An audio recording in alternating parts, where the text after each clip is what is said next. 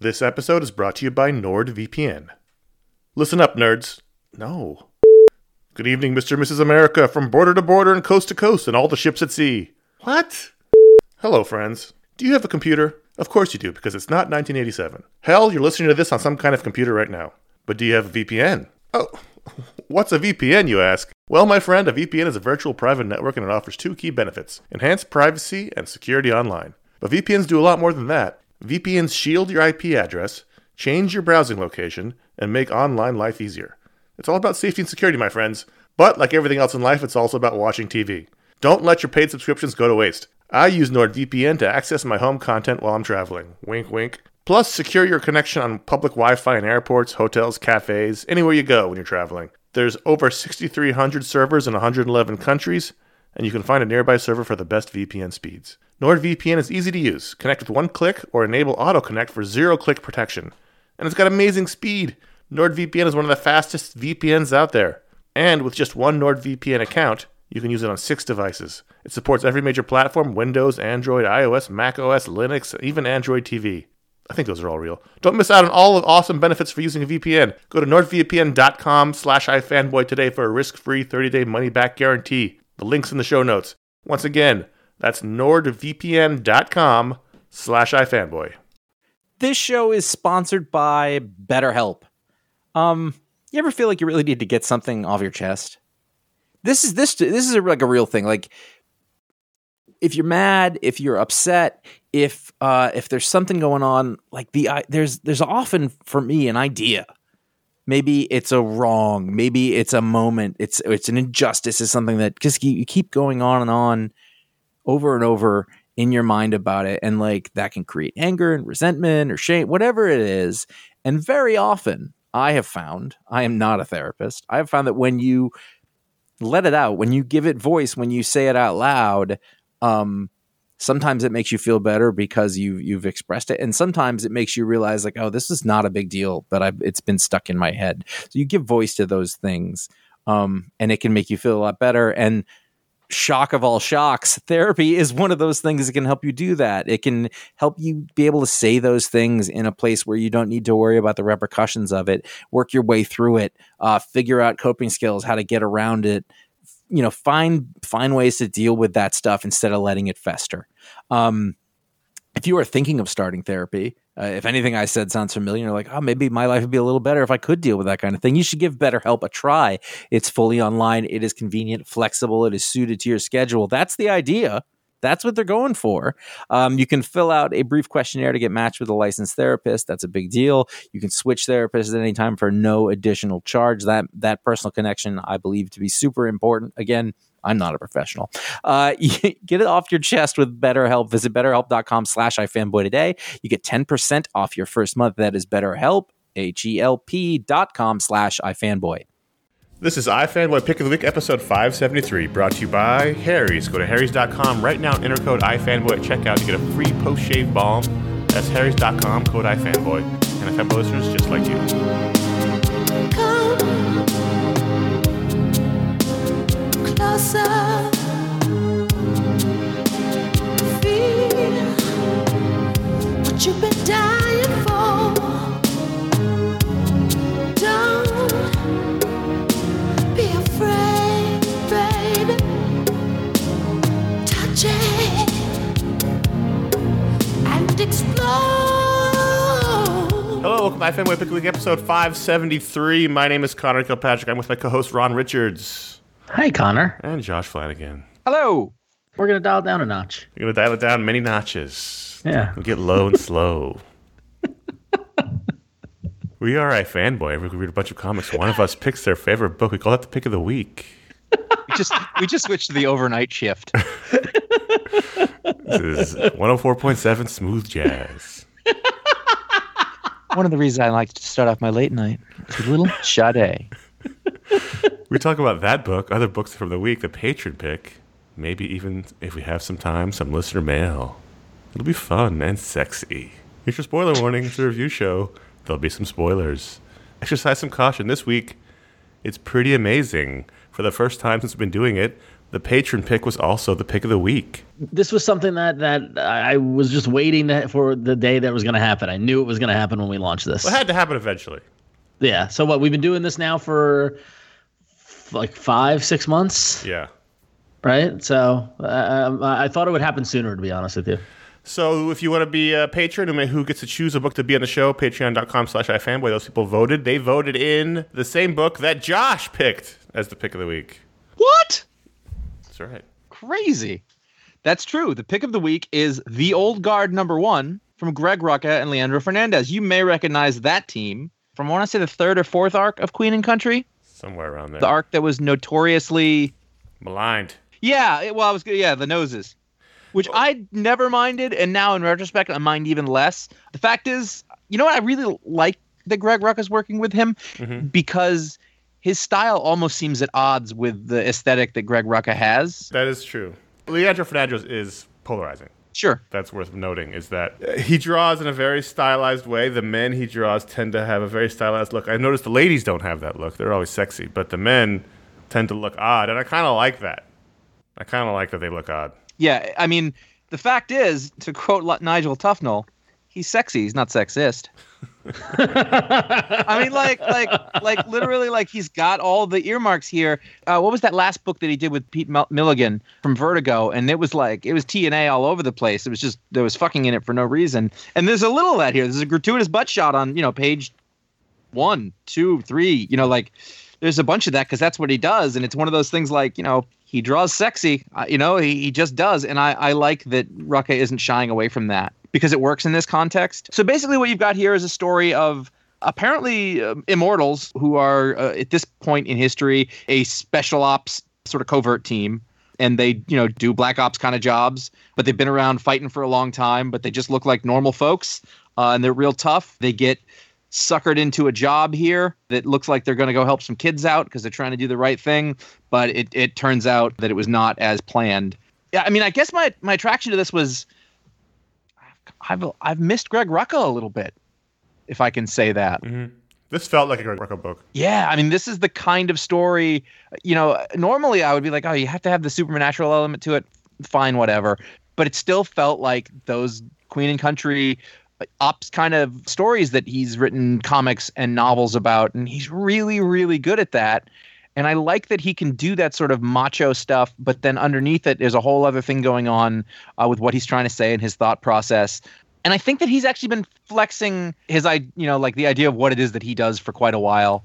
And some of it I've liked, and some of it I haven't. I haven't really. I dropped off Wonder Woman. Lazarus is great, but I feel like I don't see it that often anymore. Yeah. And even that's a little different. That doesn't feel like honestly, this felt a little like reading Queen and Country, and I'm not going to tell you that isn't part of the attraction to it. Like, some wells you can go to. Yeah, because that's the thing is because Lazarus, as great as it is, still has that future vibe. I mean, it's not a world that we necessarily can relate to, right? Although, yeah.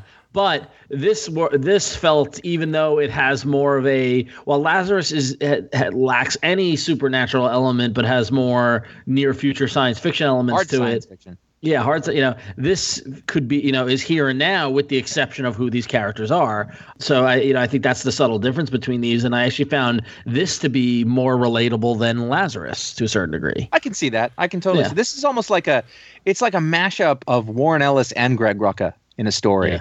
But the fact that he brought along, Fernandez, that's what put me there. If that person hadn't drawn this, I don't know that it would have felt so familiar. But I mean, it really made me miss Queen and Country. There hasn't been another book like that, and that book was flawless. Nothing has filled those shoes. To me, the thing that sets us apart is the immortal ennui, and it's not a new idea, but sure. I love the opening sequence in that the main character, she is super bored of being immortal. Yeah. Right. She is unhappy, and she fills her days with anonymous sex and with violence, because what else is there to do? And they're not just that they're immortal, they're also invincible. And we see that in the fight where they all get shot up and then they immediately heal right away and go back to fighting. So there's 4 of them, and it's 3 men and a woman. They're all immortal, and they're this black ops team. The men seem perfectly fine. We don't know that yet. We haven't seen them as much as the woman. I don't know their names yet. It's only one issue. They seem perfectly fine to be living their life. I won't know their names in 6 issues. Yeah, and doing whatever they're doing. She's sick of it. And That to me is the interesting dynamic of this. And you're right. You take away the immortal part, it's just a bunch of Black Ops mercenaries going to rescue some girls that have been kidnapped. And it felt very much Queen and Country like that. But I loved Leandro Fernandes' art. I remember not liking it initially on Queen and Country, but I came around to it in the end. And rereading it now, I like it. This was classic Greg Rucka. This felt classic. I mean, Lazarus does to an extent, but this feels like it in a way that certainly Wonder Woman doesn't feel like it. And there's nothing else I think he's writing that I know of. I like this a lot. Well, yeah, this is more up your guys' alley than my alley because, like, while I appreciated Queen and Country, it wasn't devout, in any degree that you guys were. But, I appreciate it for the craft of it. But holy cow, did Fernandez blow me away in this issue. There's a couple of pages, like there's the page where with the sniper rifle, like the close up on the eye. There's the double page spread of the walk off the helicopter, right? Yeah. Like there's some pages in here, and the entire action sequence at the end. I was like, wow, this guy, I get it. We talk about using canted angles and different dynamic, panel layouts to make that action sequence really work. Yeah. Well, look at that page where she approaches. And you know what there's a lot of in here? There's a lot of Frank Miller in here, like really good 300 era Frank Miller. That first page just screams it. When she approaches the team who are sitting at the table eating lunch, and she has like light beams, like sunbeams sort of cutting across her face. Mm-hmm. This is on page like 5 or 6 or something like that. Yeah. That's wonderful. And so like he's a guy who when I see his name, I hunt it down. The problem is that the stories haven't always... They don't usually like grab me the same way. Like I want to see his art, but usually the stories aren't. So that's kind of just what I'm there for. He's a great storyteller. He uses all these blacks. It's sort of like a highly stylized. It's almost like a European Chris Samnee. Yeah. You know what I mean? Like it's just a little more stylized and a little more exciting. Exciting is not the right word because that would indicate that Chris Samnee's isn't. It's definitely like got that kind of vibe to it. Chris Samnee also from Queen and Country. It's a little stylish, more stylish. Story-wise, it's great. There's 2 interesting things that happen at the end. I won't spoil because even though we gave you the warning, it's a book not everybody's read. The reason for the mission is there's a twist in that, and then there's a reveal on the last page that's also is going to be interesting. I'm excited for this. It wasn't really on my radar. I mean, I saw Greg Rucka book coming out, and I was like, okay, I'll definitely be reading that. But now I'm like, when the next issue comes out, I'm going to be very excited to read it. So that's fun. I like having a new book where I feel that way. And Fernandez is fast. He's not going to get behind. It's like they're going to get this done. And so it's interesting though, going back to the fact that because honestly I was surprised that you made this the pick, Josh. I mean, it makes sense now, and after I read it and seeing it and all that sort of stuff. And there was a couple other books that I thought would be in the running, but the fact that you picked it as well as the patrons, it goes back. We joke about pick a book we're not going to read, make us read something else. But like I wonder, that's evidenced by the excitement around a Rucka book that is of this ilk, in this kind of Queen and Country-esque kind of world. Yeah. I mean, I didn't know anything about it, so. Right. I mean, I didn't even know it was coming. When I saw the title, I didn't know what it was. And you are right. There were other books that I could have made the pick of the week. It was a good week for that. It was. It was actually like the hard part was picking one of them. I had a lot of good things. I will have a lot of good things to say. Last week was rough. It was a bitch fest. Last week was rough. But this week is going to be the opposite, I think. Yeah. Mostly. So what did you guys think of The Belfry, which is the written and drawn by Gabriel Hold Hart? on. Yep. It's a patron pick. Oh, you're right. Oh, Josh, it throws us off because normally we do this later in the show. Ratings. 4.5. I'm going to go 4.5. I am going to third that, 4.5. Since you made it the pick of the week, by law, should it be a 5? The 5 is pretty fucking sacred. What is a 5? Let's step back. Let's take a step back. Give me any issue that is a 5 in your world. Batman and Robin. Wow, going back to Morrison and Quietly, huh? Morrison and Quietly. I think number 1 or 2. I think there's 3 issues. You wouldn't say you loved this issue?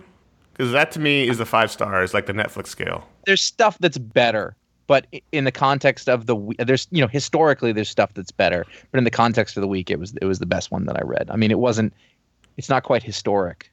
Maybe the second issue will blow everyone away. I find lately like I'm very dubious about first issues. Okay, fine, but in this instance, you wouldn't say you loved this issue. Yeah, I mean, I loved it, but it's not legendary. Well, then okay. I mean, Connor, you know what I mean? what is a 5 book for you? It was a number. We're going to talk about one later in the show. Oh, okay, great, interesting. Wow. All right then. Wow. See, I would be like that Joe Kelly issue of Action Comics. That's also a 5. I love many things. I've got an open heart. My heart is big. The room for many. It is. I think my scale is a little like to get that 5. You've really got to get into the upper echelons. Yeah. For me, a 5 book would probably like Uncanny X-Men 274. All right, stop being ridiculous, everybody. Are you sticking with it or not? Yes, I'm sticking with it. Yes. That issue of Scalped, they got the pick of the week Fuck's instead sake. of Blackest Night. That's a fucking 5. That's a 5. All right, fair enough. The Belfry, written drawn by Gabriel Hardman. It's a one-shot horror story that he did to take a break from Invisible Republic. What do we think? Oh, I love this. I thought this was going to be pick of the week. Do you know Josh at all? No, I know, right? I know. Yes, I guess not. I mean, the thing is, I don't like horror either, but as a genre exercise, I thought this was wonderful. This is like respecting Gabe as a storyteller who, has such a great cinematic feel or whatnot. Just the layouts and the angles he took with this and all, and it's just a little one shot. It's almost like a mini, it's like a short film and to a certain degree. That's what I liked best about it. Right, and I don't mean this the wrong way, but I'm like, it was contained. It was, I don't have to. This world is awesome, and I don't have to wallow in it longer than I want to. Right. It was a very like quick beginning and a quick ending, and we got our glimpse into this world, and we moved on. And then that was made even better by reading about sort of where it came from and how he wanted to do it.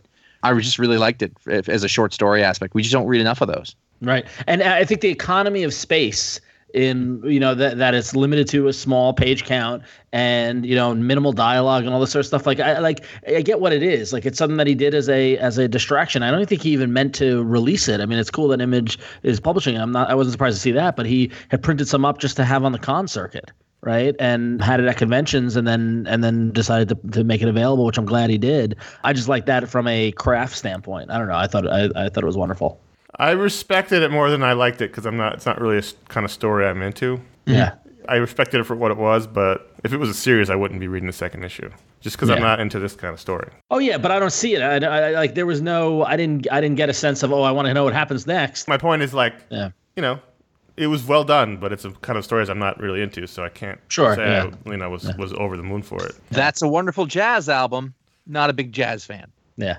But it looks great because it's nice to see sort of a rougher, raw, Hardman on the page. I love seeing his brush strokes. I love seeing you can actually see where the bristles of the brush went and left the ink, and his figure drawing, and how dynamic those sort of poses are, and the posture, and the stuff that's going on. The sort of reveal of the captain with the stick in his eye, and how he's just sort of sitting there, and the mood. It was mood. There's a lot of really cool comic book things going on here too. Yeah. A little overwrought. Question for you. If you got a stick in the eye like that, would you want to be dead? Or would you be okay with being alive, but you have a stick in your eye? I think I'd handle it a lot like that guy. Yeah. I think that guy's in denial. He's like, I think I'd want to be alive. I think I wouldn't rather be dead, but I'm going to be in a bad mood.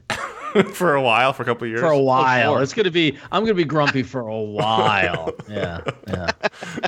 You realize I don't have stereo vision anymore, at the least. Right. Astro City 41 would have been my pick, and to me, this was a 5-star book. Me too. Agreed. I was shocked it wasn't the pick. I loved every second of it. Yep. It's the 100th issue of Astro City if you take all of his different volumes into account. In the back, in the single letter page that he gets now, he outlines how they got to 100. So if you haven't read, thankfully I'm like, yep, read that. So I've read it all, but it's a great little checklist to go back and make sure you've read everything. It's a double-sized issue. Yep. Goes back to the history of Astro City, how it came to be named Astro City and why, and who the astronaut is. This was fantastic. This was I was reading this last night and I was like, I had to contain my giggles in just how wonderful it was, because you got Brent Anderson back on pencils in like full Brent Anderson quality mode. Yeah. Right. And I don't know if it's I mean, this was good Brent Anderson. This is all told from the perspective of a councilman who then becomes mayor of the city. And I enjoyed right out of the gate. You've got them in city council in the 30s complaining about the wops up in Derbyville and the mix in the sweatshop. And God knows what's happened in Bakerville. They're bringing in dope. They're running girls. They're running numbers. They're running protection rackets. I was like, this is fantastic. And then not only that, but then you get a Howard Hughes, Tony Stark-esque character who I've at this point, I don't know if he's ever seeded anything or ever mentioned him before, but I'm like, this guy is amazing. And it basically outlines, how Astro City got to change its name from Romaine Falls to Astro City, and continues the mythology of this comic book. And it just talk about the perfect story for the 100th issue. Yes, it's just amazing. My only Only question about it, Connor. Yeah. Well, Here we go again. 2 questions. There's the page where everyone's turning against the astronaut. Uh-huh. And the Sandman guy Shows is up. there. Yeah, I didn't know what that meant. The fourth wall breaking character who talks to us directly is extorting us and pointing to the previous page. So I don't know what that means. Clearly something important is happening on that page, which may be coming back later on in the series. Yeah, this purple man who looks like who's Neil Gaiman-y, Sandman-y, or whatever. He's been popping up here and there for the last year or so. So I think it's building towards something. So I'm just curious to see what the tie-in of this. It was just kind of like it caught my eye, but then I moved on. And this story is just I have the uniform on. Yeah, Mm-hmm. Like he's that like that. That's the interesting clue. Like he's got the uniform on. No, he's wearing the Astro City logo. Yeah, but it's the same logo astronaut. on the right. Yeah, exactly. Yeah. So is that him? Did he just get a horrible haircut? What's going on the page Previous. before? It's the girl getting attacked by the aliens, and then the Zoot Suit guy saving her. Yeah, who knows? We'll find out. I mean, I spent a good 5 minutes trying to figure out what was going on and then moved on. All right. But to me, that was okay because, again, it ties into the overall mythology of the what's arc. happening. Yeah. Every time you think that there's no more for him to mine in this world, he goes back to and he finds something new. And I thought this was so good. It's really funny because looking back on Astro City is really everything great. There is like Kurt Busiek gets everything that's great about comic books, and it's not done in a way that is like, oh well, like there are the Superman or Batman pastiche, or you can the Fantastic Four, you could draw that, but it's become its own thing. Mm-hmm. It's way outshined the tropes that that originally appeared as. I thought, at least. But while still being like, he's not being postmodern. No, he's being very traditional. He's not. It's very traditional. It's not clever, and I mean clever in the bad sense. He's not winking at us, going, "I know this is stupid, but we're doing it." Like it's he loves this and he embraces it fully, which is why I think I love it so much. Yeah. Yeah, it's almost completely without irony. The stories are certainly without irony, but like you've got whatever those guys are, the bunditeurs who are on little mini flying tanks. Like it's funny, but it's not making fun of. No, it's so Silver Age. I mean, you would have seen that. John Broome would have done that. That fucking design is genius. That design should get an Eisner. Robert Kanigher would have done this. Yeah, and I think I love that. I don't need people to point out that this is silly. Everyone knows this is silly. Just embrace it. Doesn't feel it. I loved how meaty this was. Especially these days with the 20 pages we get in our single issues, it tends to feel short. And this, as being double-sized, really felt like a nice-sized. This is a great way to celebrate your 100th issue. I like the idea that like it was on, like he'd had this for a long time. Like he was like, oh, and on 100 we'll tell you where you got the name from. He was there. So we never met the astronaut before. I don't think so. I think this is we met Howard Hughes, but right, yeah, we met Tony Stark, but yeah, really interesting. Yeah, good stuff. Good stuff indeed. That's 4.5 too. That's a 5. That's a 5. Easy. Okay, fair enough. Spider-Woman 17. I want to keep bringing this up because I really, really love this series. And sort of the longer it goes on. So at first there was the thing where he was just doing all this great stuff about parenthood because Jessica had this baby, and that was kind of like, wow, I've never seen this in a comic before. And he's moved on to sort of prove that he doesn't need to be the crutch of the series. Like that's not the one thing that he's got going for him with these characters. And this really interesting sort of triumvirate of Jessica and Ben Urich and Roger the Porcupine. Sounded odd saying that. So a couple of issues ago, Roger was seemingly killed. And it was actually a really touching, heartfelt sort of thing because it was a character who had been a villain, but then you'd come to like him and he became, Jess's partner and then her babysitter, basically. And he was sort of a big part of her life. And it turned out that in the course of doing the right thing, he pissed off the Hobgoblin, who he had a contract with, and the Hobgoblin killed him. But now it turns out that he wasn't actually dead because it's comics. And at first I was almost like, am I annoyed at this? And I was like, no, I don't want him to be dead, so it's fine. Like it was super comic booky. Mm-hmm. There was a little while, and I think that Bendis was doing it, where he had brought back Spider-Woman as a character. And what's her last name? Jessica? Drew. Drew. Okay, I was going to say Drake. I knew that wasn't right. He'd brought her back as a character, and for a little while she was almost indistinguishable from Carol Danvers. Like their personalities were really similar, and like they were friends and they were together, but like, and I really feel like Hopeless is created a thing here where I know who she is on her own in this world, and she's super interesting like that. Like it's one of those times where like they changed her classic costume, and this one is so much better. It's sort of fitting. Whoa! There it is. All-time great costumes.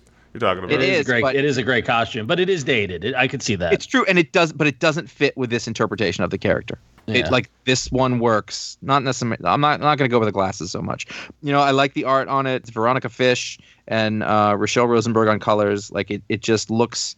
It looks great. It's super fun to read. I really like these characters, and I know we talk about stuff like Power Man and Iron Fist as being some of the best books at Marvel. This is one of the best books at Marvel right now. And we're 17 issues in. It looks like we've got at least a handful to go with this part. It's quietly one of those. You're right. I mean, it's fantastic. I think Hopeless has done a great job on this book, but it's like quietly and consistently going and continuing that. And Veronica Fish, I think, is great. Art is great. So yeah, you're right. I second that as one of the best books they got going in that small list of good Marvel books. This is on it. Yeah, well, and I think it's like you don't necessarily read it and go, man, that's a great book. You will go 17 issues in, you go, this has been a great book. Like it's different than that hit you over the head thing. So it's not a 5 either. But overall, the series is very. So now we're just gonna compare to see if everything is a 5 or not. The next time a real 5 comes up, I'm gonna let you know. I'm just conscious of it because if you make something the pick of the week and it's not a 5, it throws the whole thing out of whack. I just want to understand. I just want to understand what the. You are asking if there's a curve by week, and I'm saying for me, there's not. Listen, let me ask you: if 1 is Electro and 10 is Batman and Robin #3, where does Spider-Woman fit on that scale? I don't know which metaphor I'm supposed to use here. There's several choices. If 1 is Electro and 10 is All-Star Superman, and Batman and Robin is an 8, but the Rhino is a 3. This is not as good as the Gotham Central, where the Joker shows up. All right, under that. All right. While we were gone on holiday break, Supergirl Being Super came out, and it's a little confusing what this is. Yeah. Because DC doesn't market Elseworlds books anymore, but it's basically a Supergirl Elseworlds, somewhat in the same vein as Superman American Alien, but not. But it's in that way in that it's a retelling of a classic hero. The first issue was all about meeting Supergirl on her 16th birthday in a small town in the Midwest. No apparent connection to Superman as of yet. Just her and her 2 friends in high school, and she has her powers. It's not about finding her powers. She's had them since she was a kid. And it's just sort of getting through her day, and then there's a big earthquake that happens while they're having a big track meet, because her and her 2 friends are on the track team. In this issue, she has to deal with the earthquake, but the problem is her powers have been on the fritz, and one of her friends ends up dying because she can't hold on to her. So this was all about the fallout of that, of being super, but also not being able to save your friend in the time she needed it. It's really good. It's just, I don't understand what we're doing here yet. I'll tell you what, I didn't know any of that, Connor, and and you had mentioned that it was good, so I gave it a shot. I think Supergirl Being Super is a interesting title. It's a terrible title. Yeah, well, I was adding sarcasm to when I said interesting. I paused and I said interesting. Just making sure people are clear. Yeah, terrible. It's a horrible title, but this is fantastic. Yeah, it's really, really good. This was great. This was like from between Mariko Tamaki's story, which is like heavy and like, a teenager dealing with the friend dying and could have saved her, but not. Like, that's some heavy shit. And then Joelle Jones. Joelle Jones is fucking killing it with this book. Right. That's what got me is that the action sequence in the beginning with the earthquake, like big panels, like 2 panels per page, 3 panels per page, 4 per page. And they're just like, and then it changes gear to grief. And there's that one full page where she's crying, where she's wrapped in the blanket, but she's also got echoes of Kara Zor-El. And, this book really impressed me. I don't know if it's a 5, but it was really good. Go back and read #1. It'll give you a fuller picture of the world. And it made it even more devastating because you spend the whole issue with those 3 friends. It's up Ron and I's alley because it feels like a teen drama that just happens to have a superpowered character in it. But that superpowered stuff is really immaterial to the story except for the fact that she couldn't save her friend.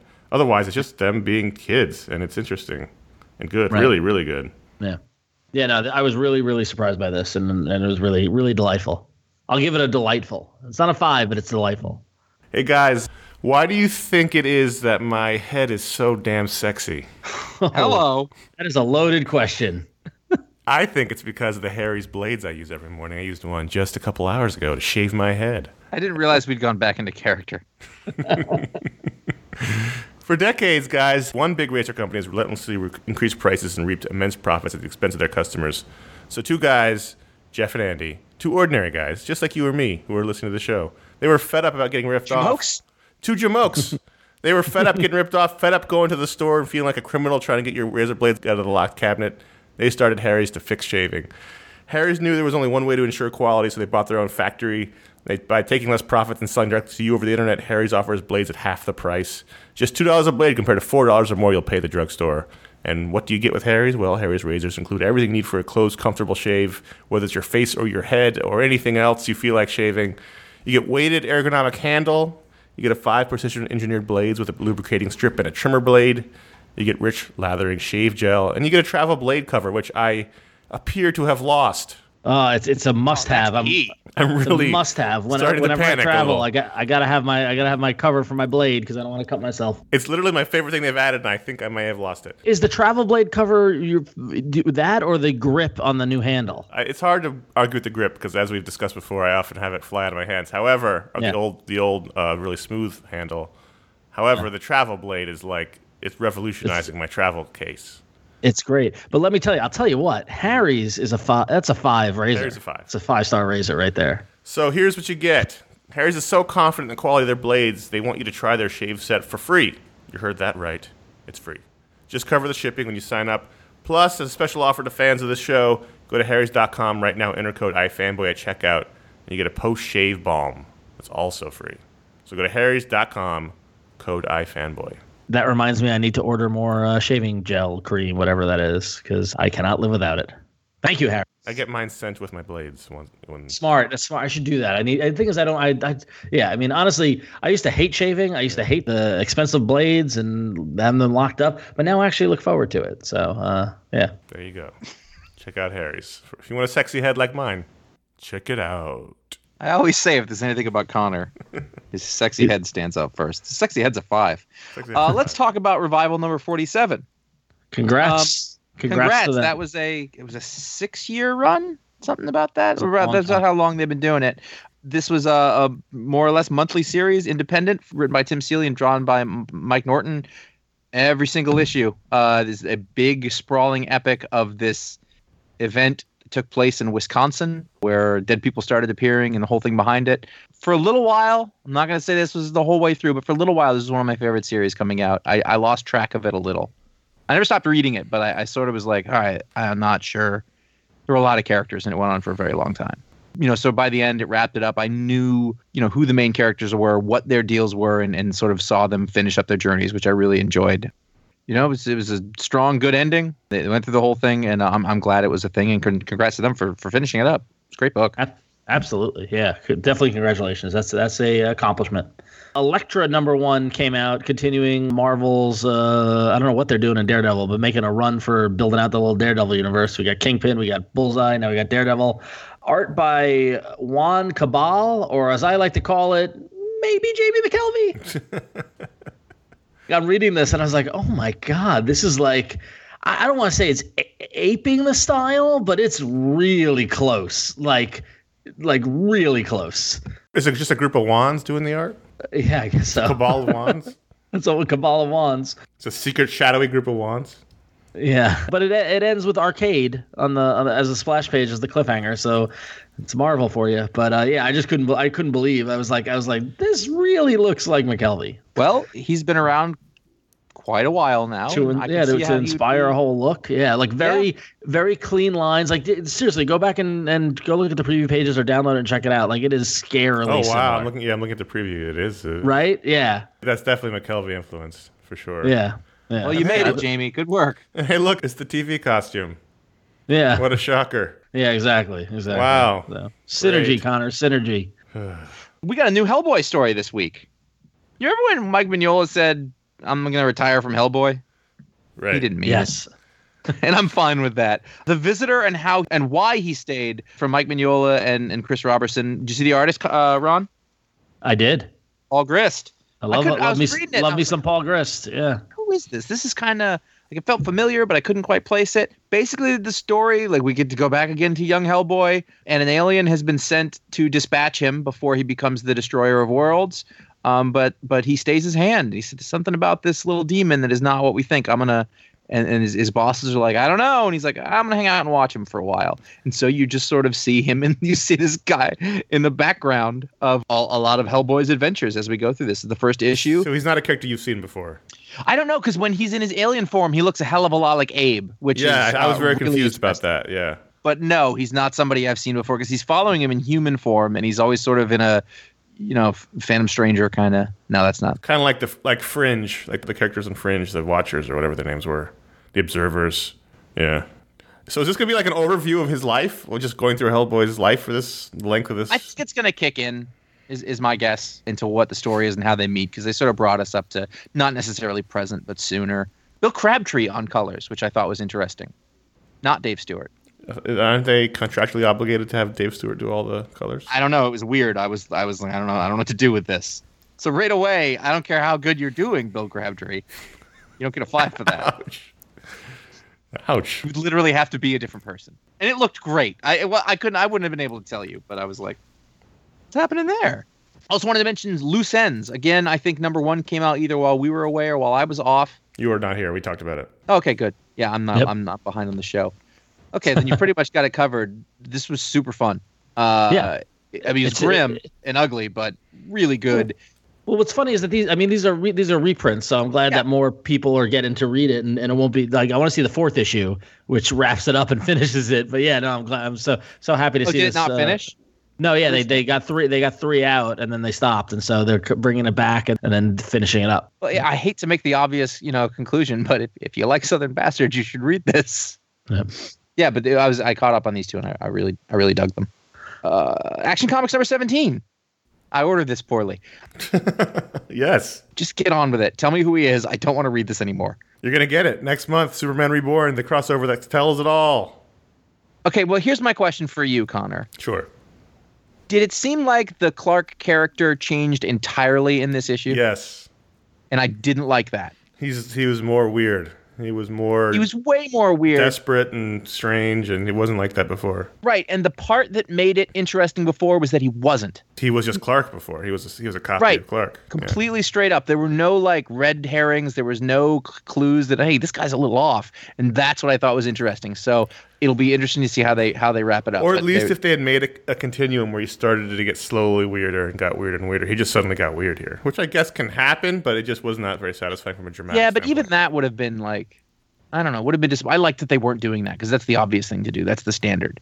Hey, he's acting a little strange, isn't he? I don't know. And then it just gets worse and worse. But this was out of nowhere. I was like, well, what happened to the other guy? You're going to get an answer soon, I think. I hope. Yeah. Did you guys read Curse Words number 2? No. I did. I liked it a lot better than the first issue. I'm pissed off still. There are no Inhumans in it. What could possibly be the more Mets problems? So this picks up that he minimized the stadium where the New York baseball game was going. And there's a scene where the people walk out of the stadium, and Connor, it's clearly the stadium's facade. It's the Yankee Stadium's facade. Uh-huh. And as someone walks out, they're like, I don't know where we are, but we're not in Queens anymore. And not only that, but the building itself is shaped like the Mets Stadium, not shaped like Citi Field. Some things that you can do. There's some liberties that you may take. You may not conflate the Mets and the Yankees. Go screw. Listen, Ryan Brownie, you're playing with fire and you're going to get burned. That's all I'm saying. This is a Chicago shot across the bow is what it is. Yeah, that's what I'm thinking. That's what I'm wondering. Yeah. You know what will get those New York guys goats? What? No, that's what he's saying. Oh, that's what he's saying. Oh, I gotcha. Yeah. I gotcha. Yeah. I did. I really enjoyed this issue a lot. At the end of it, I wasn't sure if I was going to dig it. At the end of this, I was like, all right, I want to see what happens next. I was on board. That was my. All right, cool. Fair enough. In terms of the Flash number 17, I've been talking about every issue. And the Rogues storyline has been great. And then sometimes on the Flash TV show or even the Flash comics, the Flash runs really fast and then hits a wall. Yeah. And that's what this issue did. You know why? Why? Because I had 3 freaking artists on it. Yep. Rotating through, and Carmine DiGimenico, who's been the artist on the arc, and then David Gianfelice, and then Neil Googe. And one of these things is not like the others. DiGimenico and Gianfelice, I could see some okay, there's some style there, but then you get to the Googe pages, and it's like a completely different style.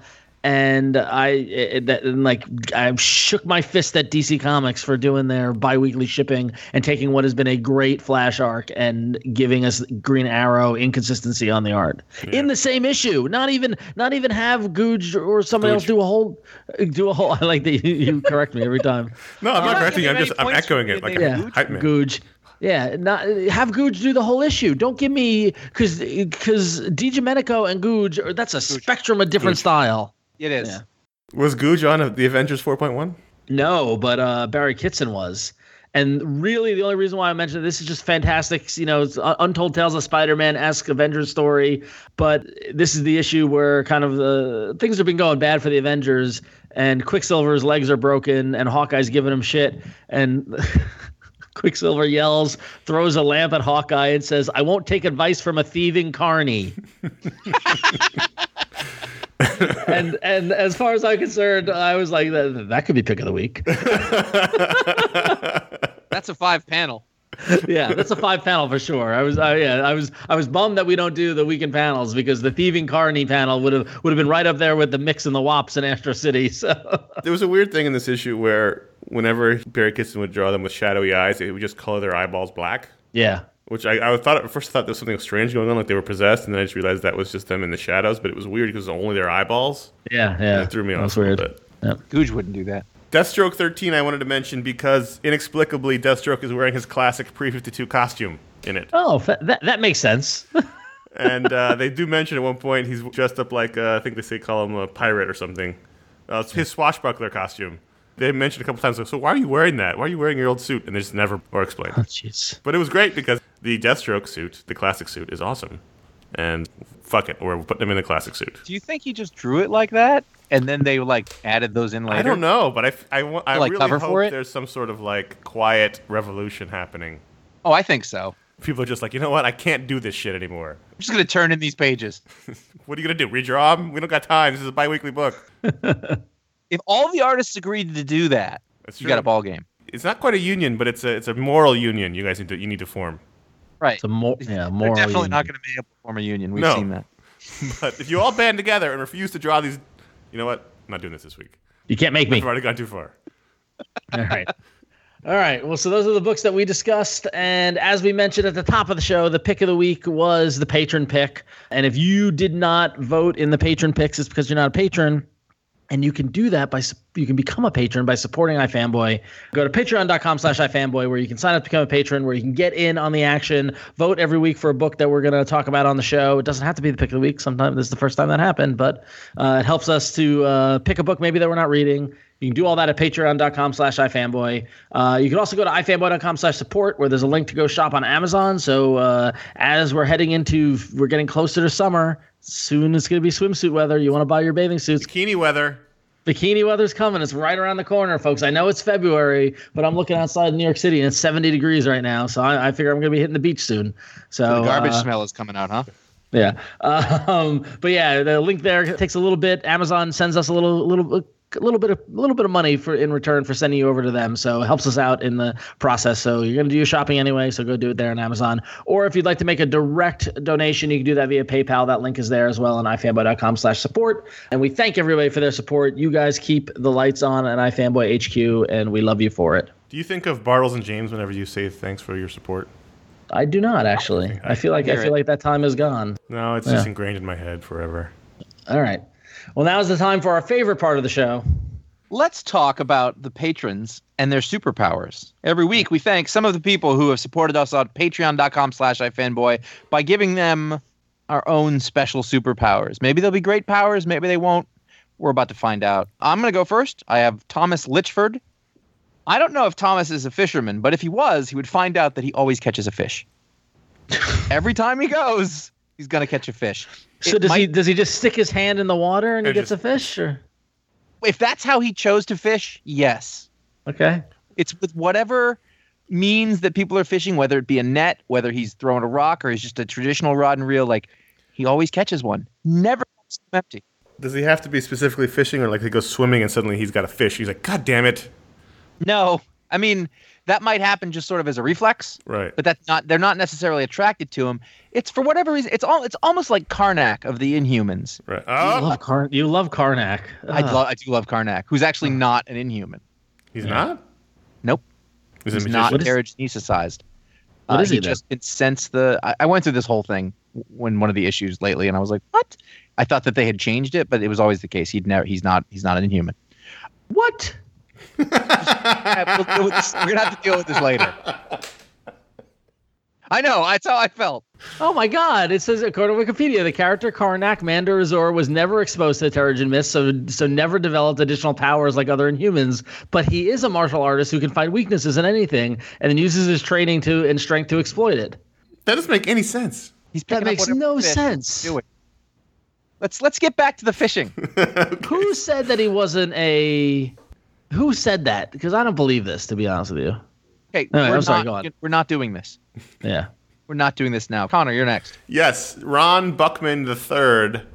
Thanks for being a patron. Ron's powers are informed by his name in that 3 of his senses are super sharp, but when he can make them sharp, he can't use the other 2. And he can interchange them depending on what he wants. Interesting. You're really trying here. So if he wants, I just thought of it right now. If he wants super strong eyesight, hearing, and touch, he can't taste anything, he can't smell anything while that's happening. Interesting. And that's a conscious switch. Yeah, he can change them. He has complete control over his senses, but he can only make 3 strong at a time, but when he does, he cancels out the other 2. I don't know. Doesn't put fish on your line. Doesn't put fish in your line, no. It makes the fish extra tasty, though. Sure. Or not. Right. Depends on the quality. Is this a Gowanus fish? No comment. I love a Gowanus fish. It makes me feel all tingly inside. Ugh. So there you go. That's Ron's power. Or curse. Power or curse. I want to thank Raven M. Fields for supporting iFanboy. And Raven M. Fields has the ability to live in a world that has no Inhumans in it. So whenever he watches S.H.I.E.L.D., they talk about Inhumans, it just goes blank and nothing happens. Like his reality is Inhuman free. He has no idea what the Inhumans are, never heard of them. Yeah, nothing. And he's just like, what are you guys talking about? He doesn't even know. And then and the tragedy of this is that while saving him from the horrors that are going on today, he missed out on that great Fantastic Four run of Stan and Jack. Oddly enough, that's the classic Lee Kirby twist. Right, yeah, exactly, yeah, so. Great power, but Uncle Ben's dead. Oh, it's terrible.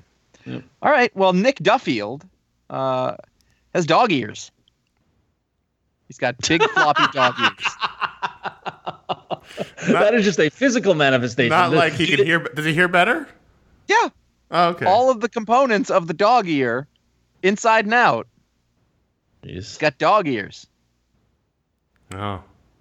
What kind of dog ears? Could be like, is it like Cocker Spaniel dog ears or like Doberman dog ears? I'm seeing Beagle. He's got Beagle ears. Yeah. That's great. He's got Beagle ears. That's great. All right. Well, thanks to everyone who's a patron at patreon.com/ifanboy. You can sign up there at a $5 up level and get your own superpower every week on the show. Yes. Let's do some emails. Shall we? Greg from Oakland, California. I have been thinking about an aspect of this question since I was 14 or 15, and I'm 34 now. But since Marvel's continuity has been tied to the reaction of World War II, as in a lot of characters' origins came out of it or were retconned to the historical event, would it make it harder to reboot? Is DC more malleable? I feel Well, no, they've never actually done the full reboot that DC's done. What they've done is they've retconned a lot. They've retconned, like the Punisher wasn't in Vietnam, it was Desert Storm, or like shit like that. And Nick Fury was around in World War II, but now he's on the moon, and now here's Sam Jackson, who's Nick Fury. Don't question it. Yeah. Good. I don't know. I mean, other than Captain America, really, everyone else has been changed. The invaders aren't super important to the current status quo, or the Human Torch, or even Namor. Really, my thought is that I really, really like the connection to World War II for both story reasons and historical reasons. Like the context of the fact that these comics were made during that time, and these are the characters that came out of it, is really interesting to me, and the history that goes along with that. So it would suck if that went away, and I think it could. But if it did, I don't know that I'd blame them, because the movies are around; it's not going anywhere. So They're stuck with Magneto's connection to the Holocaust. That's one of the fewer, which it gets kind of ridiculous with him because at least Captain America, there's a reason why he's young. Yeah. He was frozen in the ice. Yeah, I mean, realistically, if you think about it, we're I'm not so good at math, but we're 20 plus years away from that being 100 years ago. Mm-hmm. Right. And so like in 20 years, are we still is that still the linchpin of the Marvel universe? I don't know. Like 23 years. Ron, so do they explain why Magneto is not a 90-year-old man? No. I don't want them to. I think that's fine. No, I don't either, but I'm just curious if they have. Because they've done it with other characters who have connected to World War II. Yeah, I forget. Wolverine, Nick Fury, Captain America. Is Natasha the Black Widow still a World War II character? She was, or at least the Cold She was. Well, I think they've changed that or whatnot. Yeah. Because her origin was always kind of shadowy anyway. They can futz with it more because it wasn't so integral to who she was. But obviously, she's a Cold War era character. And even if that was the case now, we're out of the Cold War for, almost 30 years. So that would make her 50. Right. But you have to. Like, you have to. Like, I don't see a way around that. You have to slide the scale of time. Yeah. If you're going to keep the characters eternally young, then that's just the case. We've still got the stories. Right. Yeah, I don't think they've ever de-aged Magneto. Buff for a 100-year-old dude. Yeah, no, yeah. They've killed him and he's come back and all that sort of stuff, but I don't think they've ever gone there. I think they've really kept him, tied to the Holocaust. That's rough. Yeah. So I don't know. If they haven't done it now, but the other part of the question is DC more malleable? And I was trying to think if DC's characters outside of the Justice Society are tied to World War II, and then but there's, they're all sort of atomic age, that 50s Eisenhower Cold War era. Yeah, if anything, Hal Jordan is the one who's out of place because he's the test pilot hero, but that's not something that's been a hero since the 60s. Yeah. Right. But there are still test pilots. They just aren't in the popular consciousness like they were then. So DC just has fewer ties to that era other than the one team that is ageless anyway. So and they're not even around anymore. But DC, in a lot of ways, their whole thing is set up around. They don't have real cities. They have made up cities. Whereas Marvel has New York or wherever. And so in general, it's easier for them to float along like that. It probably is easier for them to reboot and change things because those things aren't necessarily as integral. There's always been a crime-ridden city that Batman could come out of. And they just kind of got rid of the Justice Society anyway. They're not. They're not around at the moment, as far as I know. They have the other Earths that they can switch to. Yeah. So does Marvel. They just don't play that way. Yeah. The thing. Yeah. I don't know. It makes my head hurt. Let's move on. Next email is from Lexi from Pennsylvania, who writes in and says, I just finished this week's podcast, and I thought I should let you know that contrary to current theory, you do have at least one listener out there who's also pulling double duty as a mom. I've been reading comics and downloading the Pick of the Week podcast regularly since the summer 2008 when the guy I was dating casually introduced me to your show as a barometer by which to measure my potential coolness. Whoa. You guys made me laugh a lot, so I kept listening, and I guess my coolness factor turned out to be better than average by whatever standard he was using because he ended up marrying me. Now we share a 2-year-old, and I'm stepmom to his 11-year-old. We both remember the Blackest Night #1 debacle. We all do. And occasionally the thought of middle management Red Skull still makes us laugh. So here's to the Pick of the Week podcast, making moms out of cool girls since 2008. And that's fantastic. And thank you very much, Lexi. And that's great to hear that we have at least one mom in the audience. I was not wrong. You were not wrong, but I gotta get Lexi. Not wrong. I gotta get Lexi on a technicality. Okay. Because we specifically say tell your mom about the podcast, and I wanted to know if that was the original thing. Then last week we changed it to say any moms. They're just any moms, right? Yeah, you're right. Yeah. But still, I would like to find a mom that has been turned on to the podcast. Or just I want a mom review. I want someone to make their mom listen and record her thoughts. Yeah. No, but Lexi, that's awesome. I'm so glad that we are a weird part of your relationship with your husband. I don't think I'm comfortable with us being used as a barometer for romance. Or for coolness of any factor, because look at us. Whew. Yeah. Oh, man. Maybe at that time we thought we were cool, but now we know. Yeah, now we know. We know better now. 2008. So. That was... 2000. That's 9 years. 9 years. 9 years. Don't do that. He just turned 30. I know. You see, the thing is that we're not aging like Magneto. No. God, no. If you want to have a fun time, go look at message boards where people try to make sense of Magneto's age. So that's a fun time. Have you posted on there often? I assume you No, I haven't. Anyway, so you can email us at contact@ifanboy.com. That's the best way to get on the show. You can send us your email. If you are a mom, please let us know if you're out there. You can also send an audio file in an MP3 format if you want to get a voicemail on the show. We love hearing from you. Thank you. I got to tell you, Lexi, you made our day. I mean, we were when the email came in, we were immediately in Slack going, "Did you see we got an email from a mom?" And that shows you the barometer of coolness that we are keeping for ourselves. For the last time, we're going to mention that this was the month of podcasts. You can go back on the feed and find all the shows we did this month, including Ron and I talking about Riverdale, Ron and I talking about Powerless, me and the Animated Brain Trust talking about Justice League Dark, Ron and I talking about Legion, 3 of us talking about Lego Batman movie, Josh talking to Judd Winnick in a Talksplode. And next week, we have Logan next and possibly final appearance of Wolverine in the movies. It comes out on March 3rd. There'll be a show sometime thereafter, and so with some grouping of us talking about Logan. Our friend Gabriel Hardman storyboarded that film. That's correct. Yes. Your comic book connection. Your comic book connection is that Gabriel Hardman storyboarded it, and not the fact that it's based on Wolverine. I do want to go listen to that Talksplode with Judd Winnick. It was a really great long conversation. We talked about all the different stuff that he's done in his career. We talked about the real world a little bit. It was a really good, fun creator conversation, and I'm quite proud of it. I think you should go listen. So there you go. We will be back to a less crazy schedule moving forward for a little bit, but this was a quite intensive 6 weeks for podcasting. Yeah, it was a lot of stuff. A lot of stuff. Yes, so check that out on the feed behind this show, and then Logan next week. Yes, and head over to ifanboy.com where you can find links to all those podcasts and the show notes and the commentary and comments from you, the listeners. Let us know what you think of all those. We like I said, we like to hear from you. If you're on the social media, you can go to facebook.com/ifanboy or follow us at ifanboy on Twitter, and that's how you can find out what the pick of the week is before the show comes out. And if you want to find out what the patron pick is, become a patron. And you get this ultra secret list of the rankings, the voting, the ratings.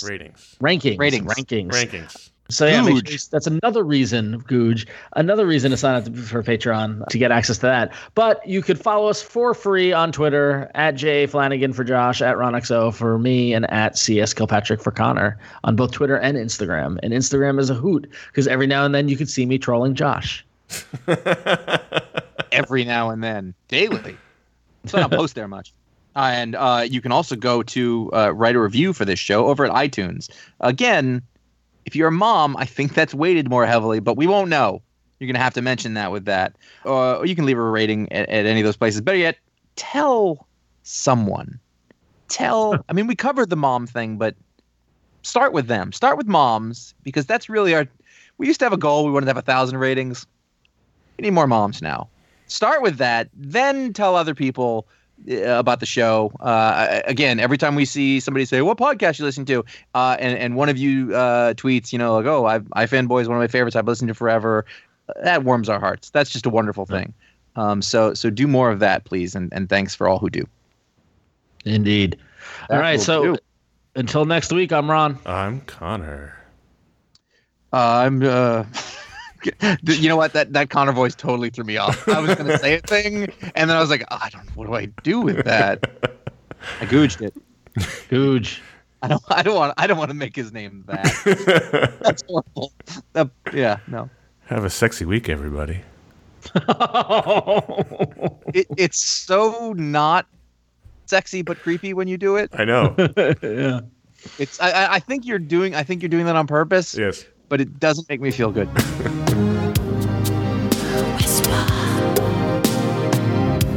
Whisper a question with my body. I scream or reply. Anything's acceptable. Just ask me, and I'll try it. To hell with hesitation. To hell with the real.